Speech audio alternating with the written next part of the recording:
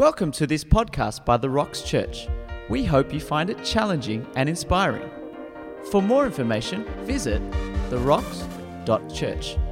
Not in it to win it. When I was 17 years old, my parents decided to uproot our whole family and migrated to Perth, Western Australia. And I hated it. I hated every minute of it. Don't get me wrong, I love living in Perth now. All right, I've lived in so many different cities in my life. This is the city I want to die in. Unless God moved me somewhere else, this is by far the best city in the whole wide world. West Coast, best coast, amen? Let's go. But at that time, I hated it. I came into a new country, an unfamiliar territory, out of my own will. Not because I wanted to, but because my parents decided to, against my will. I left behind some good friends. I left behind good food, I thought. I left behind a lot of things that I was familiar with, and I hated every minute of me being in a situation that I don't want to be in. I want to ask you this morning, have you ever been in a situation that you don't want to be in? You live in Perth, but you wish you were in Melbourne or Sydney or Singapore. Or maybe for you, it's not a physical place. Maybe you're in a marriage that you don't want to be in. Maybe you're in a job that you don't want to be in. You're in a church that you don't want to be in, right? And for that matter, as a Christian, right, as followers of Jesus, as the church, I'm talking about the Big C church, many of you find yourself living more and more in a world that you really don't want to be in because you are watching Christians slowly losing its influence in this world. And this is proven. This is not just your feelings. This is proven by statistics. Last year, according to the census, for the first time in our country's history, all right? This is from the Sydney Morning Herald. The number of people associating themselves with Christianity. Look at that thing in the red box.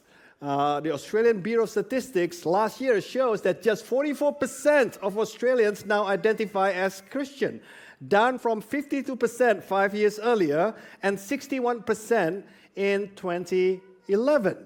So at this rate, there will no longer be Christians in a matter of a few years in Australia, right? And this makes you feel very, very uncomfortable. Being a Christian in your own country, you feel like you're being oppressed. You feel like you're being persecuted. The question that I want to ask you is, what do you do when the situation that you're in is different from your expectation? What do you do, right? You can do what I did, which is complaining and moaning and pointing fingers and doing all that. Or, this is what a lot of people do as well, they put their life on hold. If I get a better job, then I'll work really, really hard. If I get out of this situation, then I will show a good attitude.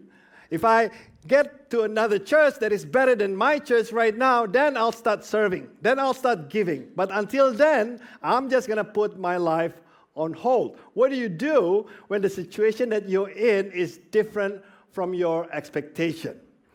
There's a verse in the Bible that is a source of comfort whenever we are in this situation, right? When the life that you live is less than ideal, maybe you're in a situation that is less than ideal. Maybe your physical health is failing away and you don't like the fact that you are sick all the time and you're waiting for that healing that never happened. So what do you do in that situation? There's this one verse that has become a live verse for a lot of people. It has become a memory verse for a lot of people. It gives us a lot of comfort. But let me tell you, this is one of those verses that is most misinterpreted, most misunderstood, misapplied in the lives of Christians. I'm talking about Jeremiah 29, verse 11. Many of you memorized this. Many of you wrote this as a text that you give to your friend whenever they're suffering, right? And this is what Jeremiah 29, 11 says. For I know the plans I have for you, declares the Lord. Plans to prosper you, not to harm you. Plans to give you hope and a future. And rightly so, this verse gives us a lot of comfort. So you say to yourself, for example, I can stay where I am right now because I know God has better plans for me, right? I can stand this job that I'm in right now. I'm not very happy, but not to worry. That's okay because God has a better job waiting for me. And until then, I'm just going to stay put where I am. This is how we apply this verse, right? I'm gonna just bear this marriage for a little bit because I know God has prepared something better for me in the future. Maybe a better husband, maybe a better wife. So this is how we misapplied this verse a lot of times in our life, okay? Now, I'm gonna tell you this morning that this verse is so much more than that, okay? In fact, that is actually a misapplication of this verse. And I want to tell you right now, before you start dozing off, for those of you watching online, before you go to the toilet, this is what I believe this verse means, right? It means so much more than what a lot of people understand it to be. This verse means this, that God's best plans are often found in life's worst events, all right? That's exactly what Jeremiah 29:11 means. So what God is saying is this, where you are right now, you can be blessed. Where you are right now, you can thrive. I don't want you to put your life on hold, right? Don't say, if I get a better job, then I go above and beyond. Don't say that. Don't say, if I move to another church, then I'll get my passion back. Don't say that, right? Don't wait until things turn around before you give your best. Right where you are, God says, you can thrive. That means you need to show good attitude right now where you are. You need to go above and beyond in your current job that you really, really hate right now, all right? You got to give your very best because His plans can happen even in the worst of life's situation. All right? Let me prove it to you that this is actually the actual meaning of Jeremiah 29, verse 11. One of the things you got to do when you do Bible studies, you got to read the verse in its context, right? That's the most important rule in Bible interpretation. You cannot take verses out of context. As much as I value memory verse and all that, you don't take a verse to be a memory verse until you understand the context first. So this morning, we're going to look at the context of Jeremiah 29:11 and find out what it actually means for us today, all right? Jeremiah 29:11 is written during the time of what is known as the divided kingdoms. I don't know if you know, but after the reign of King Solomon, Israel is divided into two different kingdoms, two different nations. You have Israel up in the north, and then you have Judah down in the south, all right? There are 10 tribes that follow Israel up north, and there are only 2 tribes in Judah, which is Judah and Benjamin. And the capital city of Israel is Samaria, and the capital city of Judah is Jerusalem. You can see that in the border of the northern kingdom and the southern kingdom. All right, so no more United Kingdom, no more UK after the time of King Solomon. And then what happens next is this. The Assyrian came and attacked Israel in the north in 721 BC. That's what happened. They came and they conquered Israel, and they tried to conquer Judah as well, actually, but they failed. So they fled all the way back to Nineveh, to their hometown, and because they failed in their quest to destroy and conquer Judah. But not for long, because about 120-something years later, a new superpower, the Babylonians, came and this time successfully attacked and destroyed Judah. All right? And what happened was they actually demolished everything. They destroyed the temple. They killed the people. It was horrible. All right? And they took some of the best people from Judah and brought them back to Babylon, including Daniel and his 3 friends, Shadrach, Meshach, and Abednego. So if you want to know the context of the story of Daniel, this is the context of the story of Daniel. Daniel and his 3 friends, among all the other top people of Judah, were taken as captives back to Babylon. And they left the farmers, the uneducated, the ordinary people to stay in Judah to continue farming so that they continue to produce things for them to enjoy back in Babylon. And what is interesting is Jeremiah, that wrote Jeremiah 29:11, he was left behind in Judah. He was not one of those taken into captivity in Babylon. And Jeremiah saw firsthand the killing, right? The massacre. He saw firsthand the crying babies and the crying widows and orphans, the destruction of Jerusalem that was like really, really terrible. He saw it firsthand. He experienced it firsthand like many other people did at the time. And that's why Jeremiah wrote a book called Lamentations. To lament means to be in deep sorrow. So he wrote this book called Lamentations. From time to time, if you have time, read it. It's a wonderful book, all right? Especially if you're going through suffering. Now, but the people who were taken into captives, they were not any better. to be in exile, to be in captivity can be profoundly distressing. I experienced it firsthand when I moved to Perth as a 17-year-old kid, not knowing the language, not knowing the people, not knowing the culture. And that's exactly what happened to the people of Judah who were brought to Babylon. Now, this morning, I want you to imagine with me, okay? Imagine we are all the people of Judah who are taken as captives to Babylon. Imagine that. Imagine all of a sudden, you had to live in a new country with a new culture that you're not familiar with, new language that you don't know, new customs, right? New food that you're not familiar with. You don't even like the food probably because they're not familiar to you. Everything is new. Everything that is familiar, you had to leave behind. No more temple to worship God in. No more songs that you normally sing to each other. No more familiar food that you have, this and that you are so familiar and take comfort in. They're all gone. All of a sudden, you had to live in a new place out of your own will. A place that you don't like, a place that you don't want to be at. You know how distressing that can be, all right? But there were false prophets who tried to comfort the people of Judah who were taken as captives in Babylon. And these false prophets said, not to worry, mates. In 2 years, God is going to take you back to Jerusalem. So you just have to stay put for the next 2 years. And the people were like, 2 years? That's a long time. But, they thought about it. Maybe 2 years not so bad. I mean, we can stay here for 2 years, explore the place a little bit maybe. But, they were not happy that they were going to be there for 2 years. But, okay, because we know God has plans for us, for better future. All right, we're just going to stay put here for 2 years. And then they hear that Jeremiah, the prophet Jeremiah, who was left behind in Judah, he wrote a letter to them. And they got excited. Maybe God is going to shorten this time. Maybe it's not 2 years anymore. Maybe this is going to be 6 months only. Wow, they're all so excited. So after they finish work, they gather in a room like this. I'm just using my imagination. And because they're about to hear from God, through the prophet Jeremiah, how God is going to have a wonderful plan and shorten the time of their captivity in Babylon. Right? So this is what God says through Jeremiah. Jeremiah 29, verse 4. This is what the Lord Almighty, the God of Israel, says to all those I carried into exile from Jerusalem to Babylon. Notice right from the get-go, God established his sovereignty. God is saying to the people of Israel, you think King Nebuchadnezzar was the one who brought you to Babylon. No.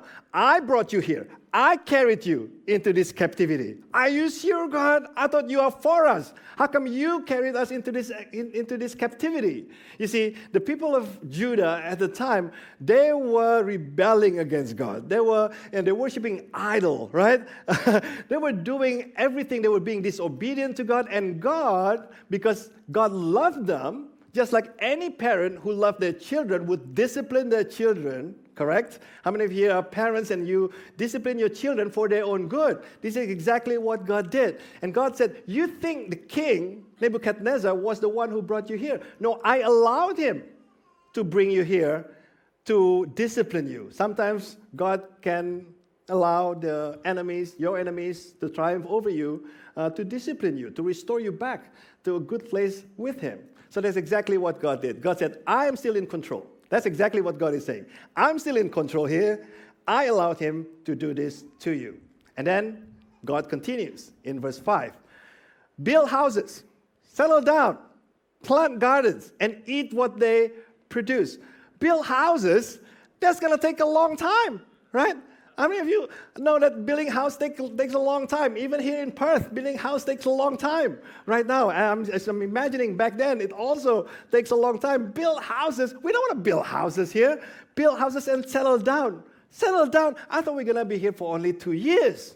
And as they're thinking about this, they look at the false prophet standing on the side, just looking down, That's what happened. We don't want to settle down. We don't want to build houses. What God is saying is, you're going to be here a while. How while? Well, let me tell you how while. God continued in verse 6. Marry and have sons and daughters. Those of you who are singles, get married. Have sons and daughters. Not only that, when your sons and daughters grow older, find wives for your sons and give your daughters in marriage. We're talking about the second generation now. And then, not just that, so that they too may have their own sons and daughters, increase in number there and do not decrease. They're going to be there a while. 3 generations are going to stay in Babylon. Not 2 years, more like maybe 20 years, maybe more. We're talking about 3 generations here, right? And if that's not bad enough, okay, this is what God says. God continues. Jeremiah 29, verse 7. And also, while you're there, seek the peace and prosperity of the city to which I have carried you into exile. Another reminder, I carried you into exile. So I want you to seek peace and prosperity for the city that you live in. Pray to the Lord for it, because if it prospers, you too will prosper. You know, the word for peace in the Hebrew language is shalom.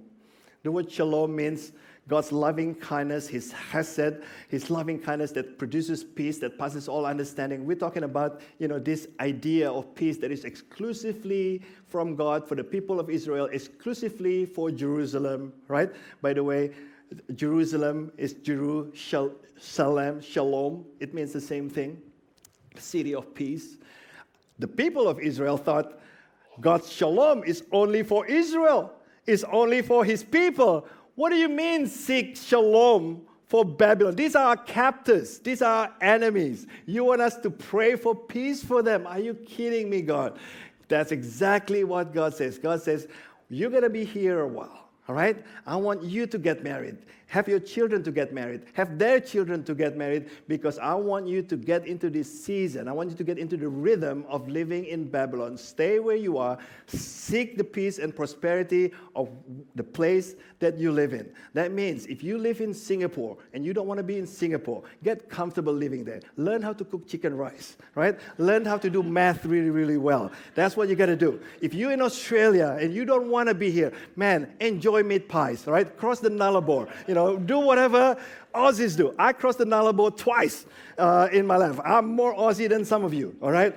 So that's exactly what God is saying. You got to be comfortable where you are, because you're going to be here for some time. You got to be part of that community. You're going to be part of that city. You got to not separate yourself. I don't want you to isolate yourself. I want you to integrate with the people there. I want you to get married. I want you to work with them, send your kids to school, do whatever is necessary, because you're not in it to win it. You're in it to bless it, right? You're not here to win anything, God says. You're not in it to win it. You're in it to bless it. How many of us as Christians, we think we are here to win the cultural war? We're here to win the ethical, moral war. We're here to win, the sex war, right? We don't like it when the community from the LGBTQIA++ come to us with their agenda. We don't like it when the woke people come to us with their agenda. We're going to fight it, all right? If you're American, we're going to put the 10 Commandments back in school. We're going to fight everything with all we got, because this is not right. What we see is not right. It's not the will of God. We're going to win this war. If you read Jeremiah 29 carefully, God says, you're not in it to win it.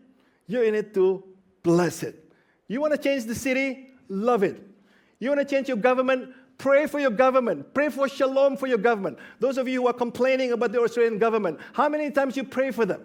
How many times you ask for shalom, for peace for this country, for this city?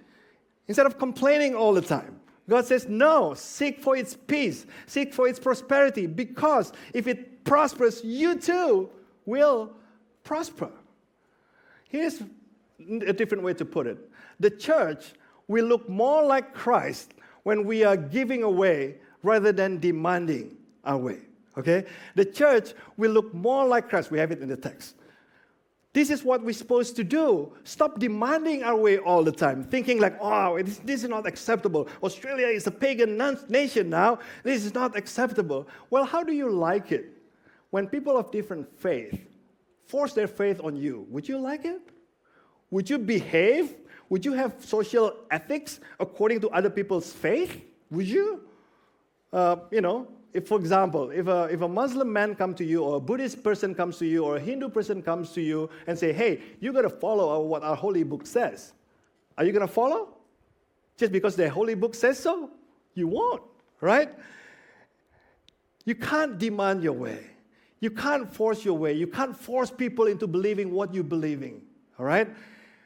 The church will look more like Jesus Christ when we are giving away. Give away peace. Give away love. Give away acceptance, forgiveness. Right? Rather than demanding our way all the time.